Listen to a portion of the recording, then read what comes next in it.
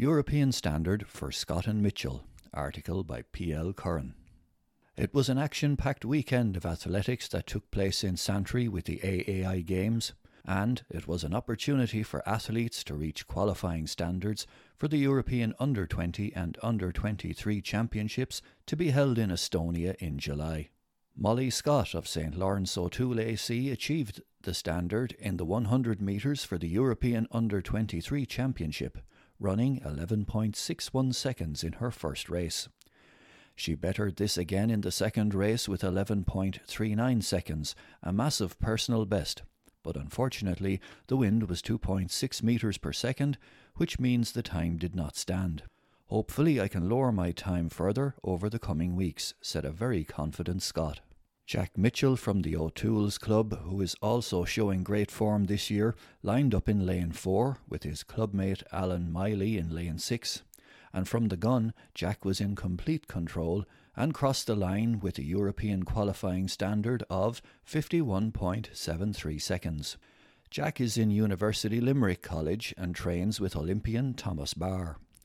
The runner-up, Alan Miley, was just short of the standard for the European Under-20s with a time of 53.73 seconds. Alan needed 53.5, which he can achieve next weekend at the National Under-20 Championships. Other notable performances over the weekend were Matthew Callanan-Keenan, who claimed the gold medal in the pole vault, jumping 4.55 metres. A massive clearance from Matthew, who is very close to that 5-metre barrier. In the same competition was training partner Adam Nolan, who placed 5th with a jump of 3.65. But in the high jump, Adam took the bronze medal away with a 1.95 metre jump and inching closer to clear the 2-metre barrier. Adam's sister, Ciara Nolan, had a fine competition in the discus, with a PB placing 6th with a throw of 31.89 metres. In the same race as Molly, Sive O'Toole placed 8th with a season's best, improving on last weekend with a time of 12.31. And in the 200 metres in race 2, Ciara Moore placed 5th in a time of 22.22, and race 3, Chloe Hayden placed 3rd in a time of 26.21. Well done to Art Murray and Ty Grine in the pole vault, the Doyle sisters of Elsa, Catherine and Sheila, who competed the women's 800 metres. Congratulations to all, especially Molly and Jack, on qualifying for the Euros, and let's not forget all the athletes over the weekend who competed at senior level. The AAI Games is an excellent competition and not an easy one to medal at. The future's bright for the St Lawrence O'Toole Club. Molly records PB and obtains European qualifying standard. Article by Kieran Murphy. Carlow sprinter Molly Scott has put herself in pole position to be selected on the Irish team to take part in the Under-23 European Athletics Championships, which take place in Estonia from the 8th to the 11th of July. At the AAI and Irish Life Health National Senior and Junior Combined Events Championships held in Santry over the weekend, she recorded a personal best in the 100 metres final, posting 11.39 seconds.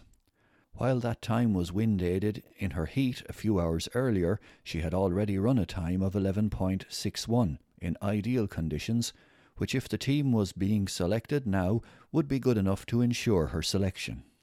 The final 11.39 was a windy PB. It was over the legal limit. It goes towards ranking events, but in the first race I ran 11.61 and got the European Under-23 qualification, she explained. The heat, was perfect. The wind in the first race was legal. The first race was very early and it was very flat. For the final the wind had picked up then. Only 3 get picked to go to the European Under-23s, and 3 people had already run faster than me. I ran faster than one of them yesterday, but that doesn't mean I'm on the plane yet. There are 2 weeks left, Molly cautioned. The championships, which are held every 2 years, was originally due to be held in Norway, but with ongoing COVID restrictions, the host country was forced to withdraw, and now the event will be held in Tallinn. Molly, who is currently studying for the bar exams, which take place in August, is in good form at the moment. Outside the top 8 in the World Relay Championships a few weeks ago, it would take a different turn of events if she was to be part of a team or as an individual which would record the times which would get her into the Tokyo Olympics. I didn't have the fast time to get into all the races which have the ranking points. I ran good times, but don't have the ranking points. It's unlikely, she suggests. In the meantime, she is getting on with her studies, her training, and looking forward to registering more career best times. Cricket. Mixed fortunes for Carlow clubs on first weekend of the season. Article by Harry Shorthose. Cricket was back in the region with a bang over the weekend, with several teams in action. They suffered mixed fortunes. Carlow 1 faced off against Greystones 1 on Bank Holiday Monday in the Intermediate Cup B, losing by 47 runs. Bowling first, they kept Greystones to a respectable 137 from their 20 overs, with Abdullah Davodsi and Asif Butt each picking up 2 wickets apiece, Rocky Butt picking up the 5th. With the bat, only Bobby Trika was able to offer any resistance, scoring 40 not out, running out of partners. Tahir Mahmood was next highest on 21.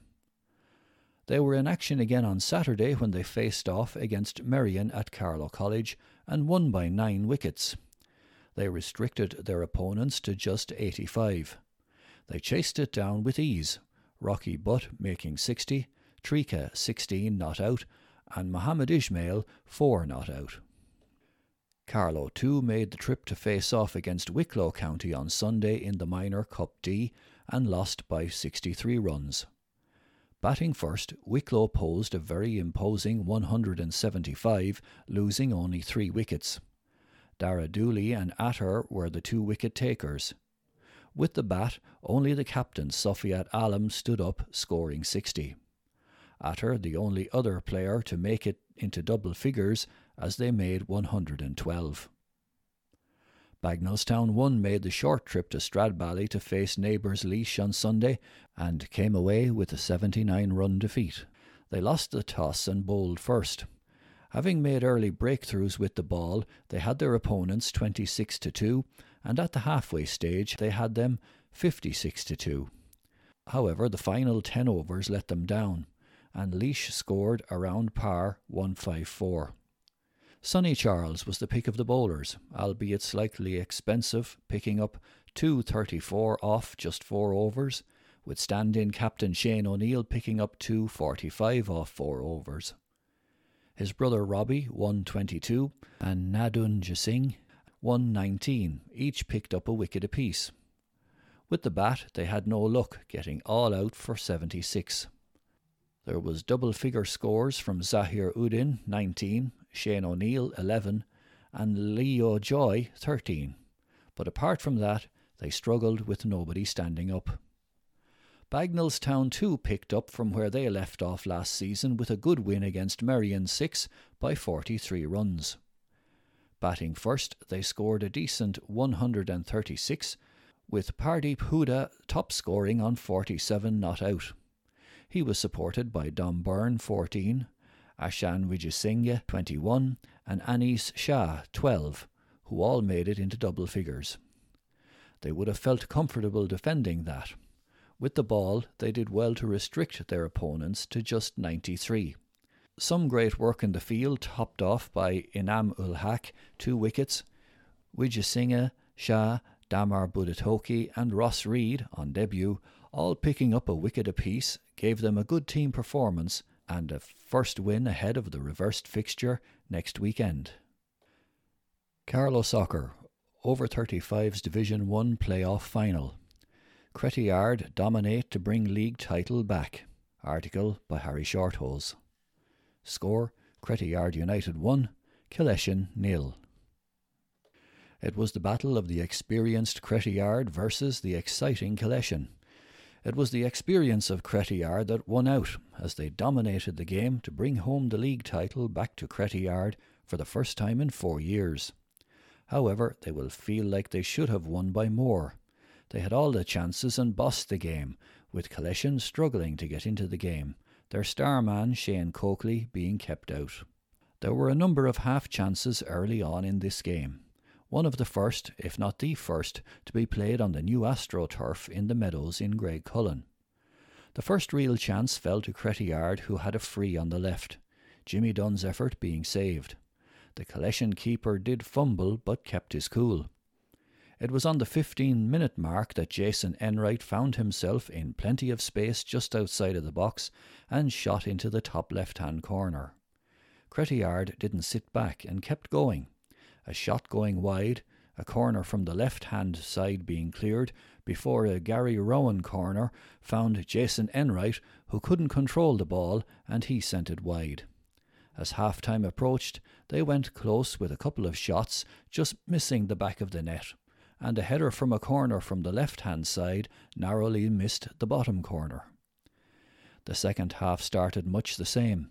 Philip Brennan went close with an effort, but found himself the wrong side of the goal and unable to control the ball.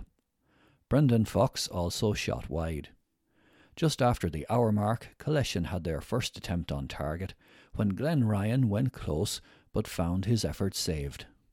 John O'Neill went close for Collection again minutes later, but found his effort from distance saved.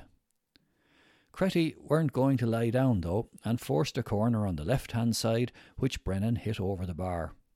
Tom Dowling found his effort saved too after he met a cross from the left-hand side.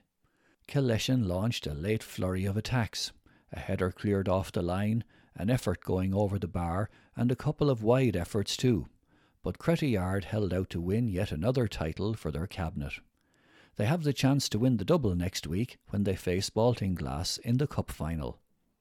The teams: Cretillard, Eamon Gagan, Jerry Rowan, Paddy McConnelly, Terence Hockney, Mark Kelly, David Marr, Brendan Fox, Jimmy Dunn, Philip Brennan, Jason Enright, Tom Collins. The subs: Mark Fox, Martin Rice, Seamus Brennan, Philip Roach, Tom Dowling, Kieran Hosey, Darren Nade. Collection: Tom Frelka, Tim O'Brien, Glenn Ryan, Tavo, Kieran Walsh, Brian Lawler, Mick McCarthy, Liam Dunn, Shane Coakley, Smolarek, Ian Brennan. Subs: Paddy MacDonald, Murty Williamson, John O'Neill, Anthony Walsh, Glenn Howard, Jimmy Hennigan, John MacDonald. Carlow Soccer League match reports. Cretillard aiming for double when they face off against Baltinglass. Over 35 semi-final Division 1 semi-final. Cretillard United 3, Parkville United 0. Cretillard started the game applying lots of pressure to the Parkville defence and were rewarded for their efforts when Brendan Fox was brought down in the penalty box. The penalty was scored by Jimmy Dunn. From the kick-off, Cretillard continued to apply more pressure and finally made it 2-0 just before half-time with a fine header from David Marr from a good free kick by Tom Collins. Second half, Parkville started to take a few more chances to get back into the game. This left a few holes for Cretillard to create some half chances, but could not take any of them, and even missed a second penalty from Jason Enright. Their best goal came right at the end of the game with a fine chip from Tom Collins from outside the box. Best for Cretillard were Mark Fox, Paddy McConnelly, Mark Kelly and Terence Hockney. Best for Parkville, Mick Quinn, Cian Madden and David James. Baltinglass 2, Collection 1. Baltinglass stunned league leaders Collection in this hotly contested cup semi-final. Collection went a goal up after 15 minutes with a well-worked goal.